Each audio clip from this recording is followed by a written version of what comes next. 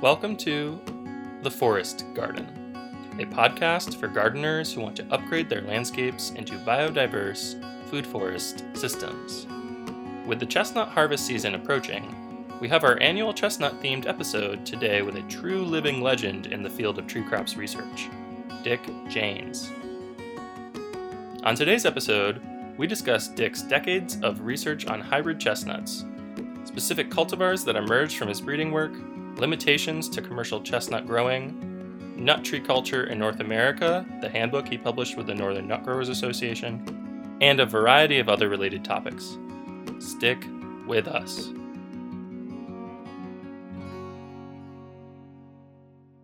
Okay, so do you want me to call you Dick Jaynes? Yeah, that's fine. All your published work says Richard A. Jaynes. So yeah, of course. No, I'm known as Dick.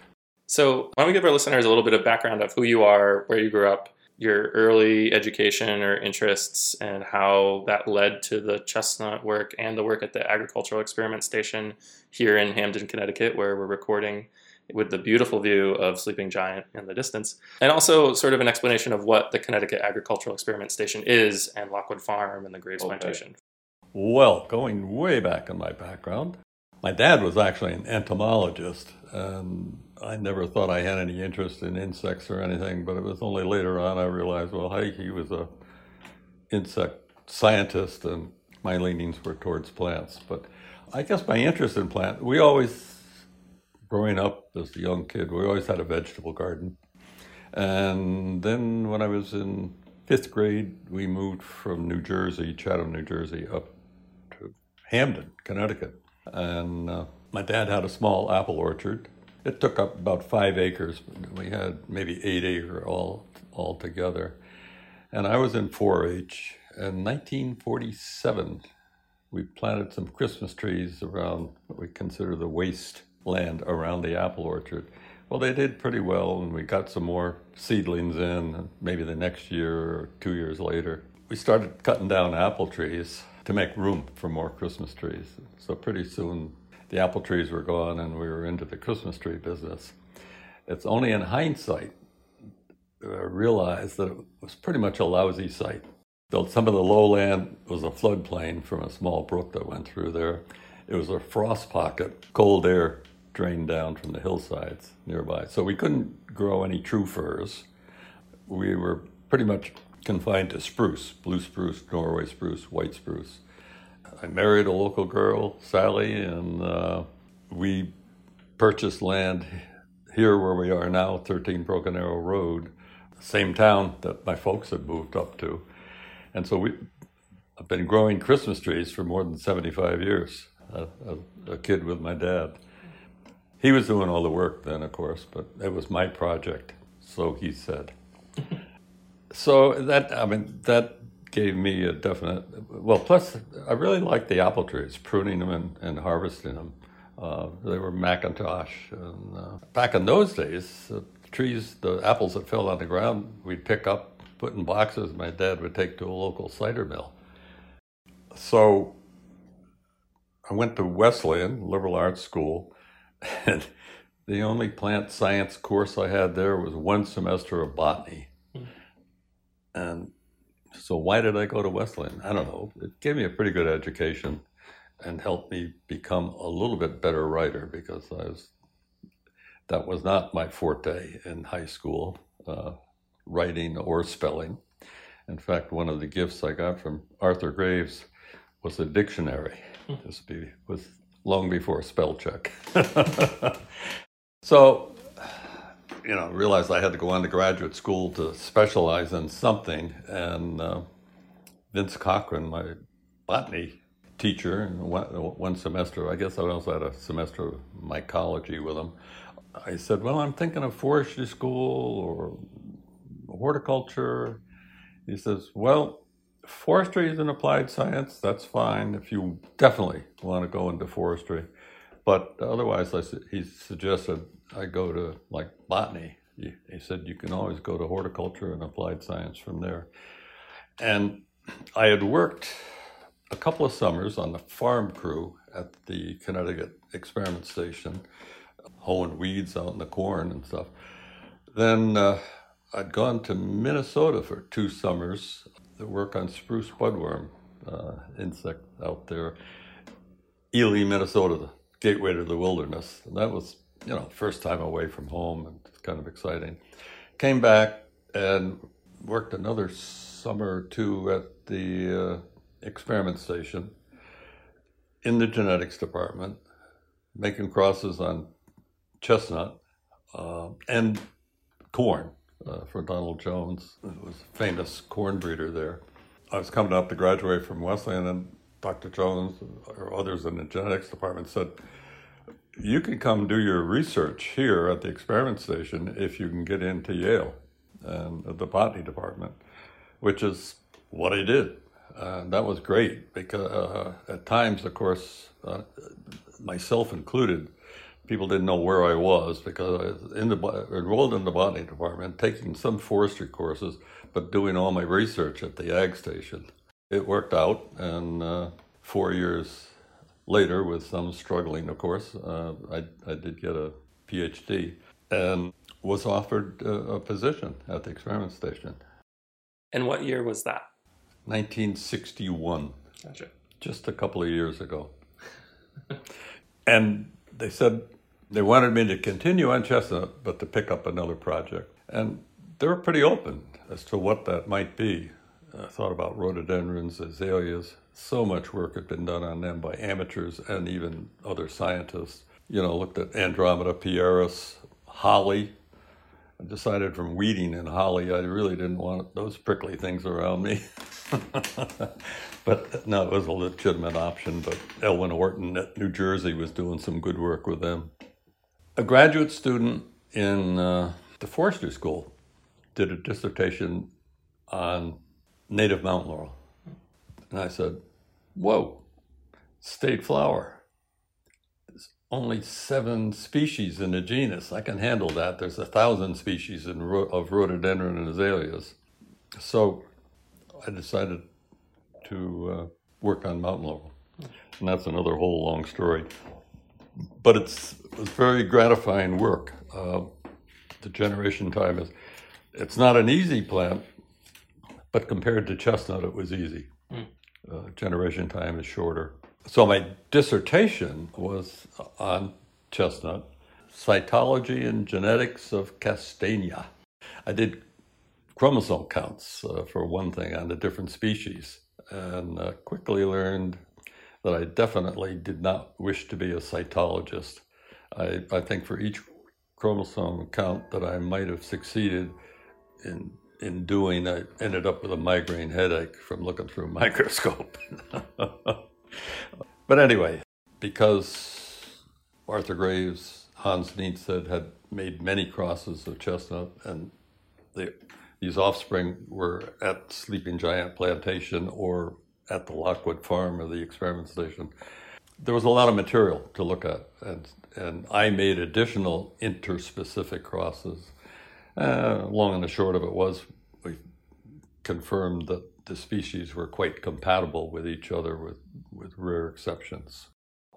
And so at that time, the work had already been done, or not the work that you're talking about specifically, but chestnut work had been done by Arthur Graves for... Yeah, he started 1930. He was at I believe, the Brooklyn Botanic Garden, and some of his first crosses were with the Japanese chestnut, which had probably been brought in the late 1800s from Japan, and may have been the way chestnut blight got into this country. He crossed the American chestnut with the Japanese, so-called JA hybrids. That was 1930 and back about that time. But then he began to have access to Chinese chestnuts, which are reasonably resistant to chestnut blight. And so he crossed these JA with C, but shorthand became known as CJAs, a 3-way cross, half Chinese, a quarter Japanese, quarter American. The problem was most of them did not have particularly vigorous upright growth and had more characteristics of the Asiatic species than the American. But then, we went on and made second generation complex crosses using some of those parents. So Arthur Graves, I got to know him a little bit when I was making crosses there under Hans Nienstedt. He was a wonderful gentleman. He was a taxonomist by training and did a great book on trees and shrubs for the Northeast in particular. I regret to this day, the book he gave me I loaned out and never came back. So I don't even have a copy anymore. Anyway, great guy, always well-dressed, was fairly tall, just a real gentleman, but dedicated to chestnut. He apparently, in the 1920s or so, it's hard to picture him on a motorcycle surveying damage to the American chestnut from the chestnut blight. But so that got him involved in chestnut and thinking about it. And so he started making crosses. And he was never hired by the experiment station, but always had a close liaison with the people. Donald Jones, who's head of the genetics department. And so the Arthur Graves plantation at Sleeping Giant, then, was that private land? Yes. He and a fellow graduate student way back in the 19-teens, had purchased that land. And then Arthur had bought it. He had a summer place there. And he eventually gave it to the state as part of Sleeping Giant, with the understanding as long as chestnut research was done, it wouldn't become an integral part of the park as long as the chestnut work was going on. I see. Yeah, that landscape is beautiful today to go to and just see like this forest of mature chestnut trees, yes. CGAs, like you mentioned. Yeah. And some of the original trees that now are in cultivation and are grown in Missouri and all over the place are the seedlings and the progeny of those original trees. Okay, so let's talk about your dissertation research in terms of the crosses. I have a pretty interesting. Where is it? Yeah, I think this is something that you published, and showing the cross. Yeah, isn't that? Oh yeah, that looks like graduate work. Which is pretty wild. I mean, so we're looking at a diagram that shows every species of chestnut with lines drawn in this crazy octagon crossing over them, from Ozark chinkapin crossing over to Japanese chestnut, and every species of chinkapin. I'm assuming what this shows is essentially that these different species are cross-compatible and can make progeny. Exactly, and that's the results of crosses that I made, but also crosses that Graves and Hans Nienstedt in particular made. Yep, that was part of the dissertation. And so before this, had anybody known that these sort of crosses could be made in this sort of detail? I mean, it seems like... No, what I was able to do is pull together the work that had been done by predecessors there at the experiment station, and maybe a little bit from what was in the literature, and then actual crosses that I made. At the Arthur Graves plantation, which I visit during harvest season, which I think is allowed. Oh yeah, why not? It's public land. Some of the nuts that are there are incredibly sweet. You know, I've had chestnuts before that are more like bready, I would describe them, and then I've had ones that are like, wow, that tastes like candy.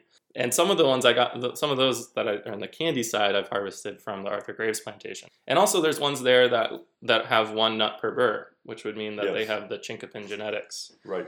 I wonder if the sweet nuts that I've gotten are the chinkapin hybrids, and if they've gotten that sweetness from the chinkapins. Do you think that's the that case? Could be.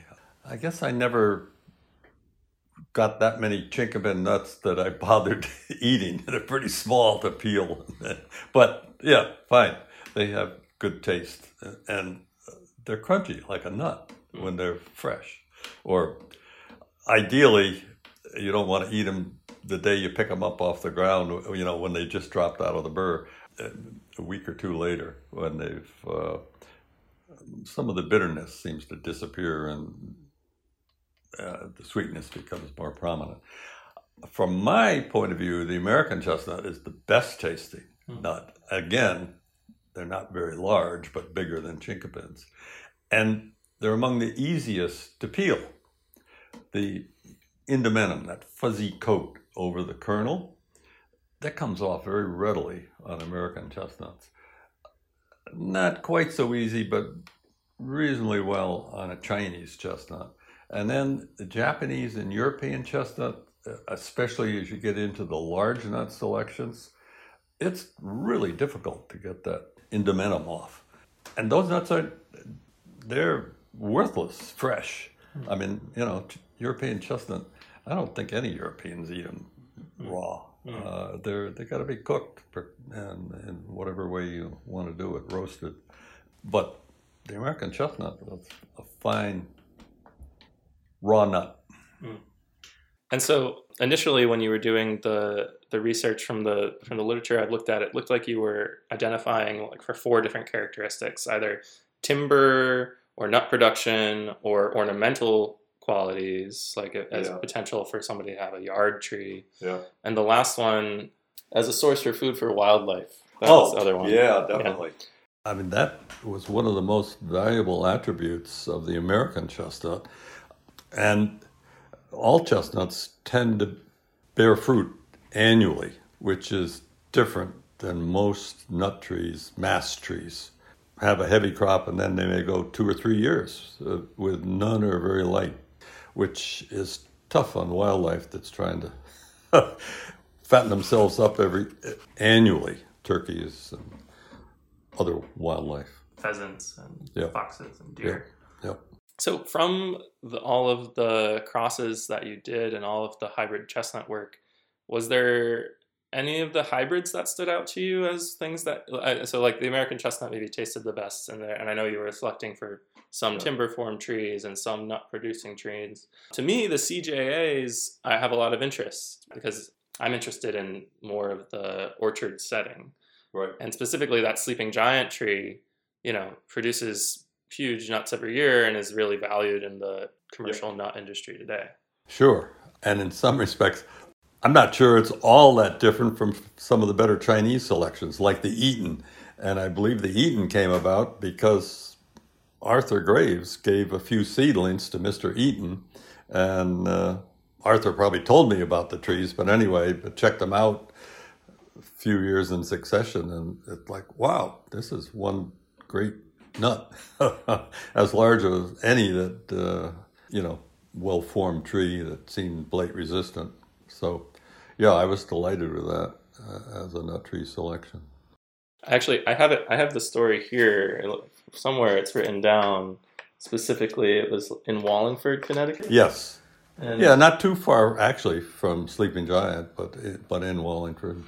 I think it was in Wallingford. So that was something that Arthur Graves did before you were... Well, it was a seedling. I mean, like myself, I gave away lots of seedlings, often from just open pollinated grown things, but normally we tried to select, big nuts like from Sleeping Giant or things like that. And yes, I think he and I in different ways tried to be Johnny Appleseed-like and giving away, here, try this Chinese chestnut seedling or this hybrid seedling, see how you do. Mostly for people who I think I anticipated they were going to be growing them as nut trees and not looking or expecting to get a forest tree in their backyard. And did you do that as part of the Connecticut Nut Growers Association, or was it... Oh, partly, sure. Bring plants to their meeting or for a plant sale so they could get some money to do whatever. We had a pretty active Connecticut Nut Growers group, and of course, shortly after I started working full-time at the experiment station, although before that, probably through Arthur Graves, he got me involved with the nut growers. He said, oh yeah, he'd publish articles once in a while in the Northern Nut Growers. And anyway, so pretty soon I started going to their annual meetings, which were held mostly anywhere from the Midwest throughout the East. And because I was working on chestnut, a nut tree, it was a group I felt comfortable with. I think sometimes the administration was wondering what I was doing with a bunch of mostly amateur nut tree growers. But anyway, I think once we published the first edition of the Nut Tree Handbook, they maybe felt a little bit better about what I was doing. We were at the experiment station basically in a publish or perish situation. We had to publish not just popular, but occasional some scientific papers like chromosome counts or interspecific crosses, things that the average person might not see much value in immediately, but hopefully would have some long-term value. Why don't we talk about the handbook that you mentioned? Oh, yeah. Actually, there are two editions, 1979? 69 and 79. They're basically 10 years apart. Well, when I got involved in the nut growers, George Slate, who was a fruit breeder, Heritage Raspberry, I think, was one of his introductions. And L.H. McDaniels, I think he'd been head of the horticultural department, but he'd been retired. He joked about, the retirement system in New York was going to go bust with me because he lived like 40 years beyond his retirement age. He was a wonderful guy, but very dedicated, like George Slate, to nut trees. And as one of the kind of new guys on the block, George had been editor of the annual report of the nut growers, and I think he probably got me involved with being the editor, and I did that, I think, for 19 years. We published a book from reports that were given at the annual meeting, and it was often 150 pages or so. It was kind of fun working with amateurs as well as other scientists, and getting some pretty rough manuscripts and trying to make them so the information got across. But anyway, so George and L.H. McDaniels, I'm sure they've been talking for years that they had to do a nut tree book. And they pointed their finger at me. After they'd worked on me for a year or so, I said, sure, but you each have to do at least one chapter in the book.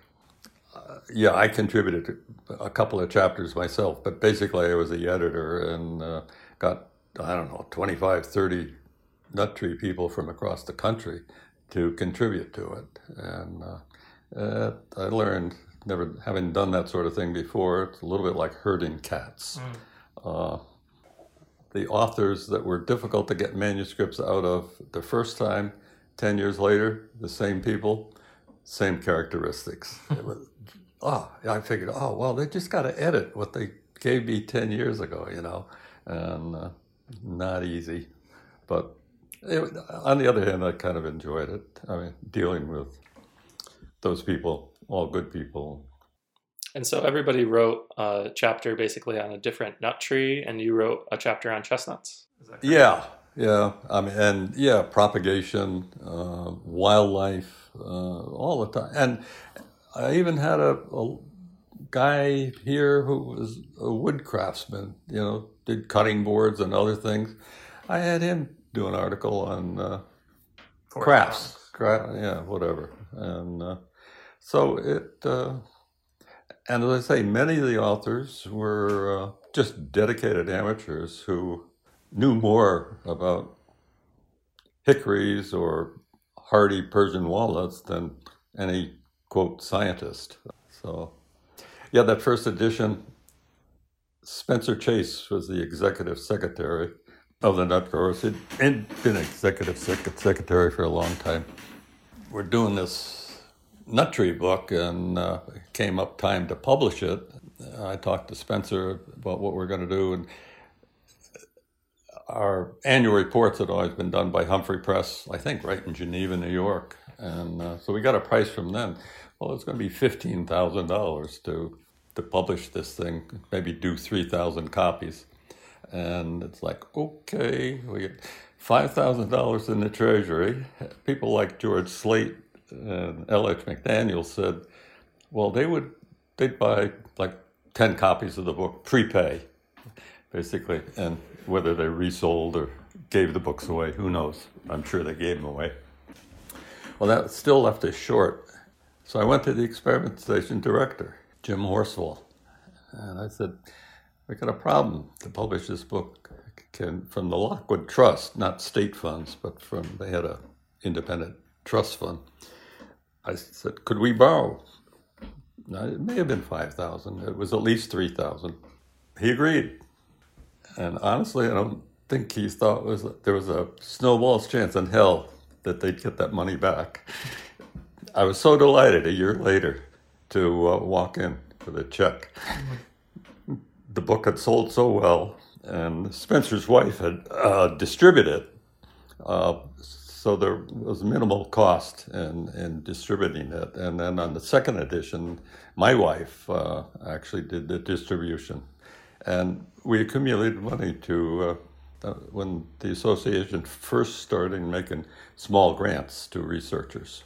And at that time, do you think that there was a large interest amongst homeowners in planting nut trees? And around that time was the time that my own grandfather planted a Carpathian walnut, or 2 Carpathian walnuts, in his backyard.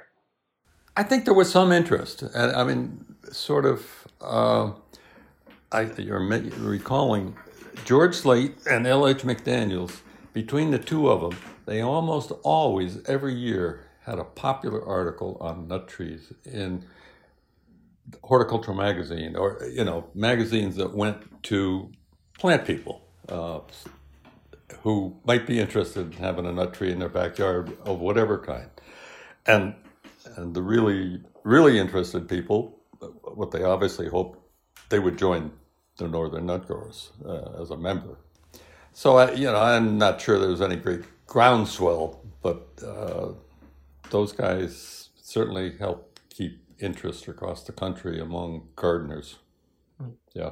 Well, I'm sure that you had an impact as well. Just driving up the road to come to... right now we're recording at Broken Arrow Nursery in Hampton, Connecticut. Driving up the road, I saw 2, and I've seen these trees before, and I've always remarked that, there's 2 Chinese chestnuts planted right next to each other in someone's front yard. Yeah, on Todd Street. Yeah. And so is that somebody that you knew? We know them, but I honestly don't know where those trees came from. Huh. Yeah, whether they came through the experiment station or whatever.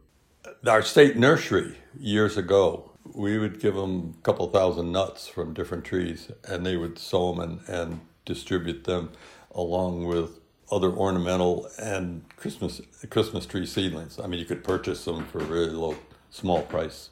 I saw that in the back of one of these annual reports. It says that you can contact Hartford DP or someone. Yeah. Why did they stop doing that? I'd love to be able to purchase seedlings from the experiment station. A new state forester decided that for some reason, whether they didn't want to compete with private individuals, it's not that what they were doing was costing the state any money, because the money they got back in paid for the upkeep and the maintenance and the employees that were working on producing the seedlings. But anyway, they used to have, what did they call them? Conservation pack or something. You might get a nut tree, Christmas tree or something. Christmas tree seedling and some other fruit trees, shadblow or something like that, Seems like a great idea. I don't know why we would stop doing that. Very interesting. Okay. So we talked about Eaton a little bit, which, I think is really, the story of that, I think, is actually in the handbook. I assume this was written by you. Because it's Eaton. The Eaton chestnut is an orchard or ornamental tree selected for its handsome glossy foliage. The original tree was one of several seedlings given to Frederick S. Eaton of Wallingford, Connecticut by Arthur H. Graves. It was named for Mr. Eaton by R.A. Jaynes in 1970. Although the parentage is unknown, it is suspected to be a seedling of sleeping giant, a Chinese by Japanese-American hybrid. In general, the tree characteristics are those of Chinese chestnut. And now this is, I think it's crazy that the story of this tree, this is one of the most popular cultivars out there. Eaton is all over the country, and that story is so cool. Are the trees still there in Wallingford?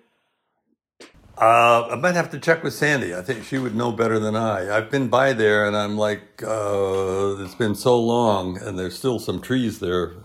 I'm not 100% certain. I'd have to go when they were fruiting to identify it. And I think it's still there. Because that was on just in somebody's backyard, basically. Front yard, actually. Wow. Yeah, steep slope down to the road. Interesting. It's just crazy to me to think that one of the most popular commercial cultivars of chestnuts has a story where it just came from somebody's front yard. And well, that's why you play the role of Johnny Appleseed. Yeah, every seedling is a journey. Yep, going back a little bit, we got a grant at the experiment station from Mrs. Volk, Ann Volk, and we called it the Village Smithy Fund. Long story short, it allowed us to do a cooperative chestnut planting down in Virginia.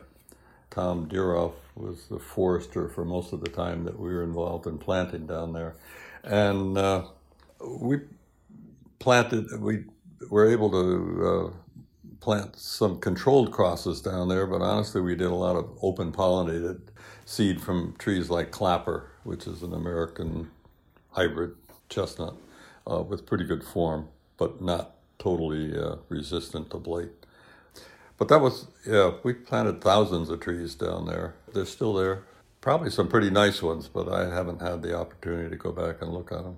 It's just incredible to think of, your work has spread its way out so far across the United States. Okay, so the other tree, this tree is really special to me. I just think it's really cool how a cultivar of chestnut that is all over the place and is named after a mountain range that I climbed as a child and spent a lot of time climbing up to the little observation tower and that sort of thing. So Sleeping Giant, which is a hybrid and was released by Arthur Graves from the experiment station in 1960. This tree is one that I think is kind of one of the standouts from the Arthur Graves plot. Do you like it? Do you like the nuts from it? Yes. Yeah. No, it's a good one. Yeah. Most of the initial input of that cross was, of course, to get more of a timber type tree, but hey, there's a good nut tree. It's also a beautiful tree. I love its habit. Yes. I also think that the Sleeping Giant tree is just a fantastic, beautiful tree for public landscapes or for, its ornamental characteristics, which was one of the original things that you were selecting for and looking for. And personally, I think that chestnuts in the public realm, there are people who want to harvest chestnuts. They're becoming more and more popular. But there are some concerns about like the burrs in landscapes. How do you feel about was that something you ever thought about with these trees with suggesting them for homeowners? Did people come to you and say, "Hey, my dog stepped on the burr"? And when I went to the agricultural experiment station recently for a tour, one of the people who works there said, "Oh yeah, chestnuts in public landscapes, they can, your dogs can pick them up, and the burrs are spiny." And so and so. And I said, I never thought about that, I'll be honest, I haven't thought about it much easier, but I can remember the S8 Jap tree in what we call the West Lot. I can remember a young kid, he couldn't have been more than 4, running over there in the fall barefoot. Oh, no. And got at the base of the tree. And the ground was just covered with burrs. I had to carry him out of there. Oh, no. But anyway, these days, it might be a concern, I guess, with dogs and... liability and people. Yeah, it's... I've thought about this, about other things, and it's like things are... Oh, well, the ladders we used to use. A-ladders. So A-frame, 12 feet high, and then I think a 10-foot ladder up the middle that you could raise up. And we'd climb up that and sit on the top of it. Well, most of the land is sloping over there. But so you had to be very careful to orient the thing up and down the hill. And if it was too steep, you might tip over sort of backwards, you might say. But anyway, we never had a problem. I think those ladders went on the brush fire years and years ago, and they do everything from a bucket now, hydraulic bucket. Certain friends of mine will just climb the tree and just knock them down, or just... Oh, knock them down. Yeah, I was thinking about hand pollinating, making crosses with putting bags on the tree and all that good stuff. Right, yeah. Which I'm sure you did quite a bit of. Oh, yeah. As a summer worker and also as a researcher, yeah. Yeah, some people don't like the odor of chestnut when it's in bloom. And hey, we used to put the catkins in our mouth, and it's like, never really bothered me. Yeah, I don't think they have a offending odor either. Some people, I guess, think they smell like sweat. Donald Jones had house neighborhood with small lots, but he always had a chestnut or two there. And his wife would say, "Donald, chestnut's blooming. You've got to cut that down." She hated the odor of the chestnut in bloom. What about grafted chestnuts versus seedling chestnuts? I've heard stories of delayed graft failure sometimes with grafted trees, and just in general, the something that you write about in the book, the Nut Tree Culture in North America book, is the need for grafting for uniformity for commercial use. Yeah. But now there's tons of people who are planting trees just as seedlings all over the place, for better or for worse. Is that why do you think it is that the grafted chestnuts in the Northeast have this tendency to fail years later? There definitely is some incompatibility. As a general rule, American chestnut and Chinese seem to be incompatible. If you stick within a species, you're better off, but you can even have trouble then. The additional problem, of course, is you've got a wound when you do a graft. And if there's chestnut blight around, and whether the trees are resistant, or it can mess it up. They're at a precarious stage in their knitting and becoming a successful plant. But speaking of that, in 1958, I was still a graduate student. I went down to see Flippo Gravitt, who was a plant pathologist who'd worked on chestnut quite a bit. And I think he was about to retire. So they wanted me to come down and pick up some of their reprints that maybe I would distribute. And anyway, he took me out to an area called Scientist Cliffs. He was developing for scientists like himself to retire there. And they have a bunch of nerds living together. And I think that to some degree that actually happened. But anyway, he took me out and showed me American chestnut, a small grove, that were at least 75 feet tall and maybe 30 inches in diameter. And so I brought back some scionwood and grafted it. And there's one tree at the Lockwood Farm that's still there, and it's huge. It's not pretty. It's had blight, but it's on a Chinese chestnut seedling. It sprouted once or twice, and it's like, oh my God, look at that. It's not an American chestnut understock. It's a Chinese. So there's always the exception to the rule. Yeah, I think that tree is the state champion American chestnut for Connecticut. Yeah, I did an article on it a couple of years ago that was in, the American Chestnut Foundation. That's Flippo Gravitt and the original tree, one of them. There's a picture of the one at the Lockwood Farm. Oh yeah, I see. Yeah, this is the one at Lockwood Farm. Interesting. Yeah. Sally Jaynes holding yardstick. Just a note here from the studio. After a little bit of research and some help from Dr. Sandy, it turns out that the tree that we're talking about here, the Scientist Cliffs tree, is not actually the American chestnut champion for the state of Connecticut. That's a different tree that is nearby, planted in the American chestnut survivor orchard at Lockwood Farm. Anyway, back to the episode. And I've seen in the publications and on Dr. Sandy's website quite a bit of mention of Scientist Cliffs. So now I'm glad to know exactly what it is. I'm not sure, I have no idea why. She thinks it might be a hybrid with European. And I'm like, no, you didn't see these trees growing in the woods, tall like you expected an American chestnut to be. And anyway. Okay, so grafted versus planted seedlings. I spent a lot of time, other people have spent a lot of time trying to figure out how you're going to vegetatively propagate some of these nice chestnut selections, whether it's Eton or something else. And apparently there's just no easy way yet. I mean, once in a while somebody can root some softwood cuttings, grafting, as we've already discussed, has pluses and minuses. But, if you're going to plant one or two trees in your yard... You want the good tree. Yeah, I mean, a seedling may or may not look like the parent, especially if it was a seed that came from the Sleeping Giant chestnut plantation where you got so many different things going on there.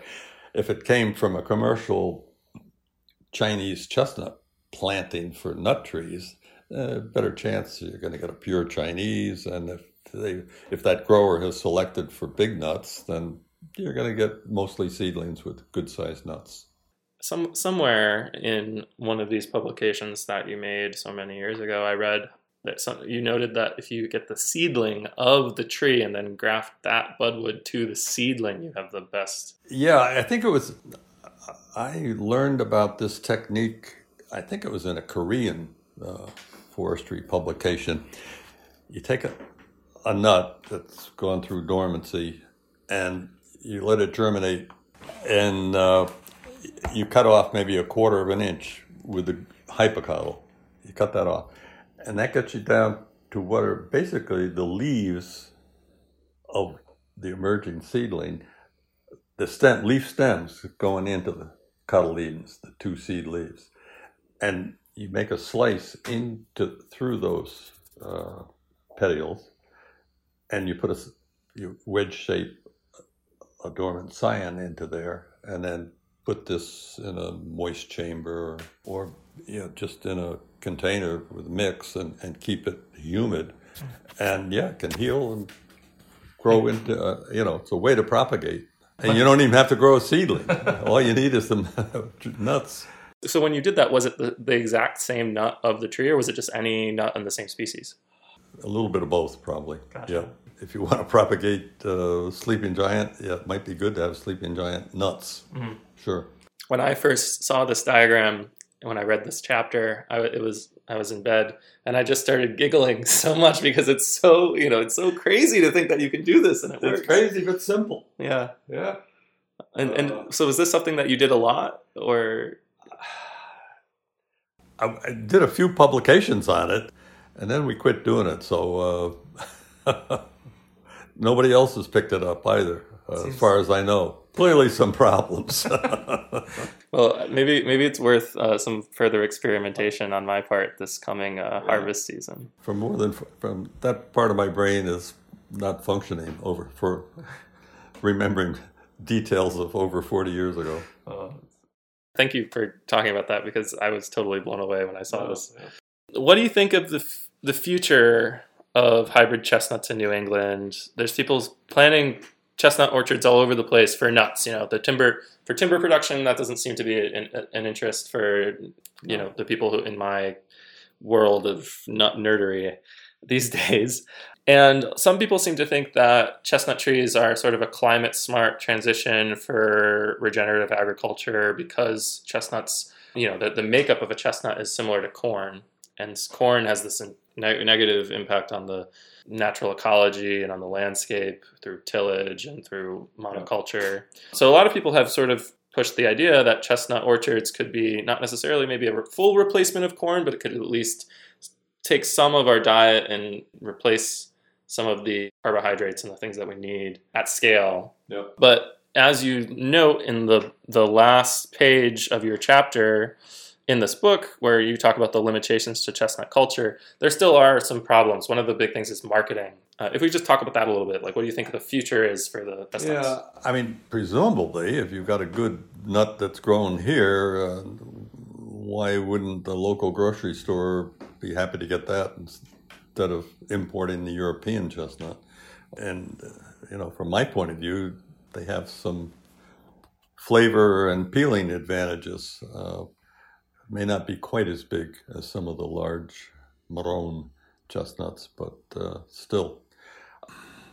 Yeah, I still think it's an uphill battle. I mean, I'm trying to picture in New England having the kind of landscape where you could put even an acre of Chinese chestnut seedlings and not have the squirrels come in. Out in Ohio, I can picture it better, They've got cornfields and they don't have all the trees where the squirrels are hanging out within a couple 100 yards, and they're willing to walk that distance to get to a good food source. And I mean, at the Sleeping Giant plantation, the biggest thing that comes by and eats the nuts is deer, because there isn't fencing to prevent the deer. And so there's people who set up and hunt the deer. But if you get there early enough, and you have to compete with the weevils, and there's a lot of things. But some years there's a lot of weevils, and some years there's not a lot of weevils. And it's kind of like, why is that? Not a lot of people have done studies on that I'm aware of. But I'm still able to get there and get a decent amount of nuts, despite the weevils and despite despite the deer and turkeys and whatever else. So I don't know. Yeah, I mean, and to have them, scattered in small parks, rather than, quote, picturing a commercial orchard, but just trees that, if the nuts are there and haven't already been taken by the wildlife, or you get there in time to knock a few off the branches and can rescue the nuts that way. Sure. I mean, it may not have the monetary value, but it may have satisfaction of going out and collecting some nuts and bringing them home and eating them. Stuffing a turkey or whatever. Yeah, right. Exactly. There's a nut orchard in Sunderland, Massachusetts, near where I go to school, called Big River Chestnuts, right on the Connecticut River. Oh, wow. And you should go there. They have sort of a potluck thing. Huh. And I went to one 2 years ago where, people were making chestnut bread, and because it's gluten-free, there's lots of folks who are really interested in that side of it, the flour, and it's a sort of a gathering where many different folks from all walks of life come together and just celebrate chestnuts and all the products. Yeah, if it's in the floodplain or so of the Connecticut River, the soil. It sounds like you could have some open space there, so maybe the squirrels wouldn't be quite so bad a problem. Yeah, I'm not sure actually. I'll have to ask how they deal with that. Yeah. The problem with chestnut, from my point of view, and you must run into this over the sleeping giant, is that the odds are pretty high they're going to be infested with chestnut weevil. Yeah. And really need a biological control or something for the chestnut weevil, because that's a big downside. And if you get the nuts, as soon as they pop out of the shell and blanch them, you zap what could be a just hatched larva, and you'll never know it was there. But let them sit around for a while, and it's like, oh my goodness, look at all these maggot-like things. Yeah, it's discouraging. Yeah, and some of my friends actually will climb the trees and knock down the burrs before they fall to avoid that. Yes, and if you hold them for a week or two, I'd put them in a damp, cool garage, and they'll mature, and then with leather gloves, you can pop them open, or they begin to split. You can deal with them. Yeah. Well, it's just incredible to see the amount of folks who go to the Arthur Graves research plot, and they probably have they're bringing their kids, and people show up with bike helmets on to avoid the nuts. Oh yeah. If you get a burr falling from up high, it can really get you. I remember Arthur Graves, he was bald, and he normally wore a hat, but he was known on occasion to get a burr on the top of his head. Yeah. That's funny. Could we take a moment to maybe just jump back into the cultivar topic for a second? I was hoping that we could take a moment, especially to talk about Little Giant. Little Giant? It's this little tree. A Seguin hybrid? I took a picture of it the other day, and on Dr. Sandy's website, it has the parentage, and she says, Richard A. Jaynes collected open-pollinated seed from West Lot R23T12 and planted 76 seedlings at Lockwood Farm on Humphrey Hill in 1971. One of the 1971 trees had a heavy crop of nuts. Jaynes planted the 12 seedlings from these in road 5, and then in 1977, a very small tree with large nuts and prolific production was later named Little Giant. And this Little Giant tree has become... Yeah, I didn't name it. She must have. Well, maybe she... I think. Okay, that's got to be a Seguin Chinese offspring, and through more than one generation. And actually, the original crosses were made by Hans Niensted, Danish guy who got his forestry degree at Yale. And when I worked a couple summers at the experiment station, he was there, and I made crosses and chestnuts for him and Dr. Graves. And I regretted that I didn't pursue those seedlings a little more, because you can get a small tree, hopefully with a good-sized nut. But yeah, as you know, probably better than I do, there are a number of small or aspiring commercial orchards. And it's like, whoa, okay. Yeah. It's, as you noted, all the problems with chestnut, but also some of that is also problems that you run into on other nut trees. Is, how to keep the squirrels away. Are there particular insects and diseases that bother them? And wildlife, squirrels, birds, chipmunks, filberts. You never harvest a filbert around here. It's sad. So commercially, you need big blocks of land that you don't have woods right up to it to help keep wildlife away. Just one of the problems. And so a place like Connecticut, I had thought long and hard for years about, okay, is there a place for commercial nut trees in Connecticut, whether it's chestnut or something else? And we had some very active, energetic nut growers, amateurs, but who would like to have done commercial things, in propagation and selling of trees. One guy named Messner, he did some of this. But long and the short of it is, almost the best you could do is grow seedlings and sell seedlings. If you're only going to have a couple of trees in your yard, you really would like a clone. You want Eaton or Sleeping Giant or Little Giant and go from there. So I'm always a little frustrated. And I was thinking about Arthur Graves. He was an eternal optimist, and every cross, that was going to solve the problem of getting back the American chestnut. He was just so positive. And I've always thought I had a more realistic view of some of the limitations, especially at the experiment station, a breeding program on chestnuts. You got to be able to grow not hundreds, but thousands of trees and grow them for more than just a year or two. It's not like even tomatoes, which are an annual crop, or corn. If you go to Hawaii in the winter, you can grow 2 crops, or wheat, you can grow 1 million plants on an acre or something. But it's a tough thing with chestnut. So I'm kind of delighted after almost 100 years of different people breeding chestnuts that they've taken a wheat gene and introduced it into the American chestnut. So it's 99+% pure American chestnut. And, they're going through I think they're pretty well along now in being able to release it. It's taken them years and years. But I'm like, oh, wow. Because, Graves spent a lifetime. Nienstedt spent years there. Sandy spent a lot of time. Yeah, I spent a lot of time making crosses. And the American Chestnut Foundation, bless their heart, they've gotten tremendous support and done a lot of breeding based on Burnham's work.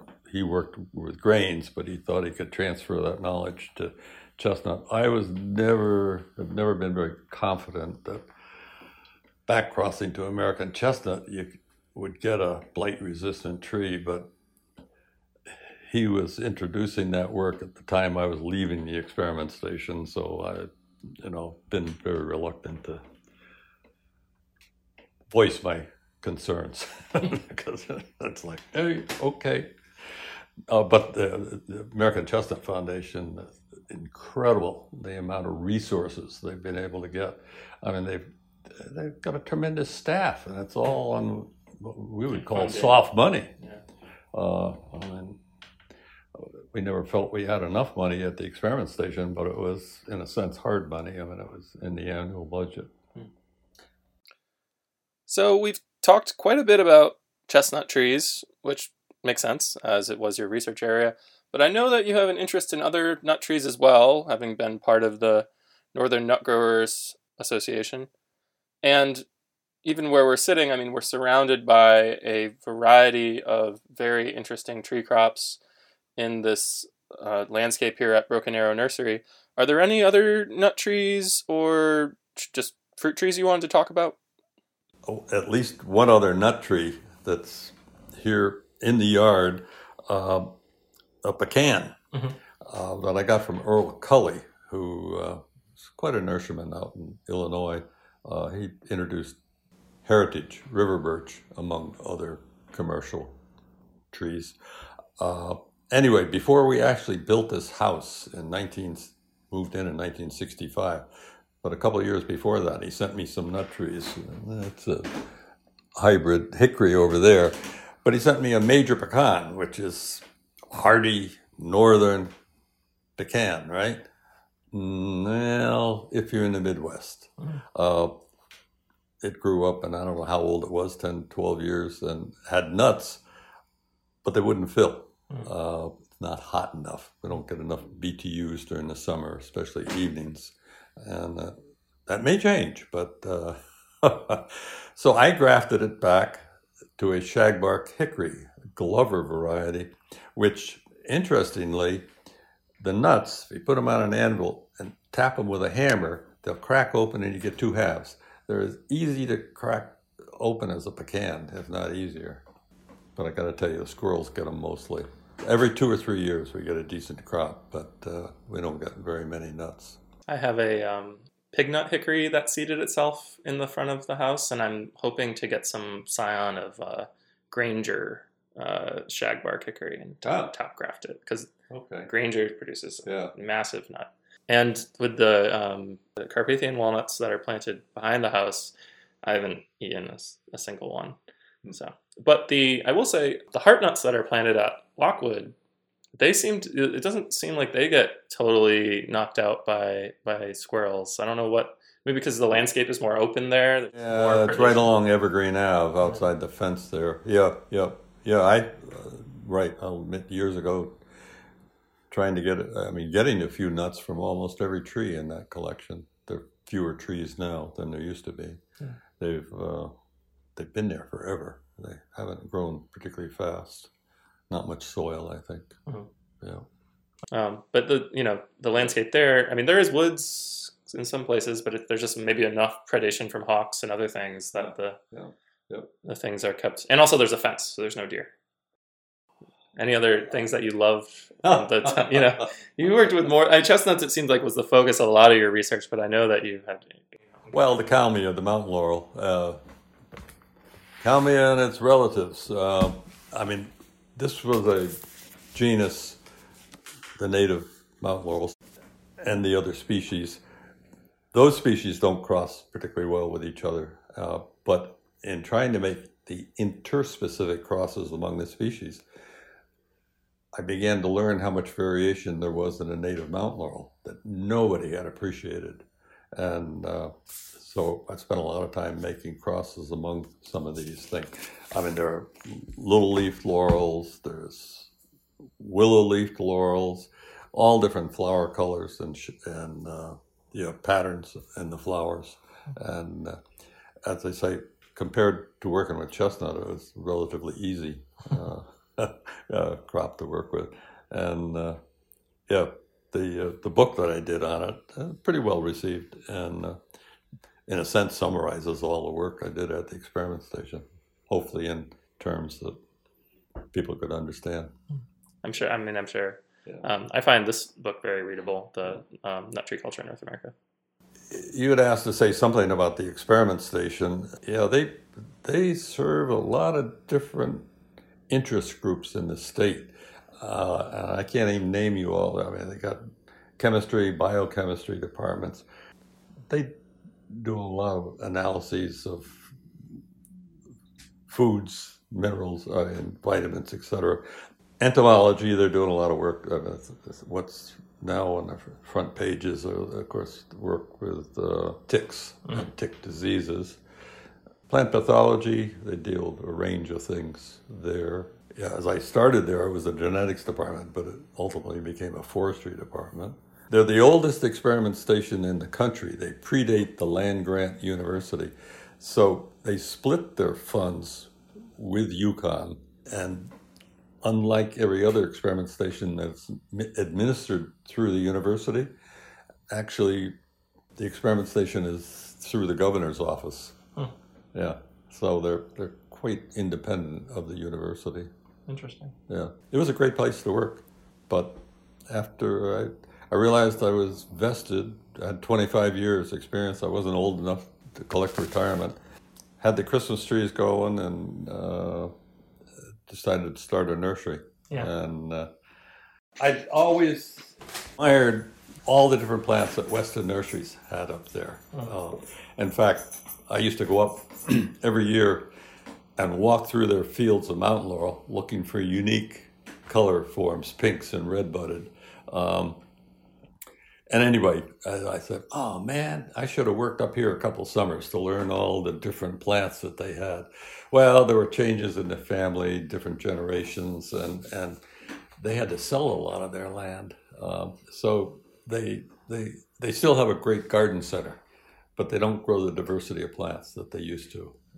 But anyway, I think that's where I got some of the inspiration of growing unusual trees and shrubs, propagating them, and doing a lot of grafting and rooting of cuttings to grow these unusual plants.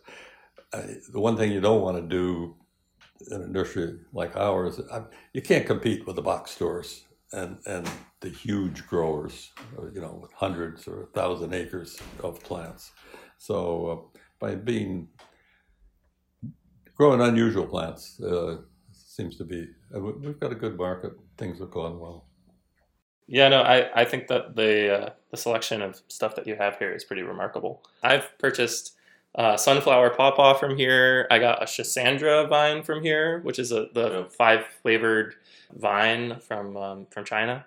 Wow. Yeah, I don't know. I think that this is one of the most premier. Also, you have persimmon varieties. Have you had the Have you ever? We've got a John Rick, a big tree right out here, and it's a dioecious. It needs a male or pollen, which we don't have for it. So the persimmons are a little bit smaller than typical if they had seeds in them, but they don't have seeds in them, which is kind of great. Yeah, that is great. Yeah. So it's like a parthenocarpic fruit then. Yeah, exactly. Very cool. Exactly. We do have some pawpaws around, sunflower, and we have some of Neil Peterson's selections, which are great. One of them, the graft died, but I think he grafts them on seedling understocks that are from the selected trees. So the understock is almost as good as the name cultivar. That's fantastic. Which is great, instead of some little tiny witsy thing. And so do you eat the pawpaws and the persimmons every year? It's amazing how few people are interested in the persimmon. But the pawpaws, Sally and I love it on salad. You just cut them up and like avocado. That's interesting. I've never thought to have pawpaw on salad before. Oh, you'll love it. I mean, it works fine. Yeah. The persimmons are my favorite fruit, so I'm surprised to hear that. I like them, but my wife, nah. She made persimmon bread, which is fine, but like most of those things, there are a number of different ways you can use them. But if people want any trees from Broken Arrow Nursery, they can check out brokenarrownursery.com. Yes, yeah. Most of our plant list is on there, or they can call and see if we have something or can get it. Yep. The pawpaws and persimmons they're really difficult to propagate, and they're very expensive and difficult to get from other growers. Frightfully expensive. If anyone wants to reach you directly, do you want to say anything about like if there's somebody who really wants to write you a letter or something like that? Or I guess they can contact me through the nursery. It's probably the easiest way. Okay. Well, thank you, Dick, for this interview. It has been absolutely fantastic. I'm sure that our listeners learned quite a bit about hybrid chestnuts and all the other topics that we covered today. Listeners, if you stuck around this long, thanks for sticking with us, and we'll see you next time.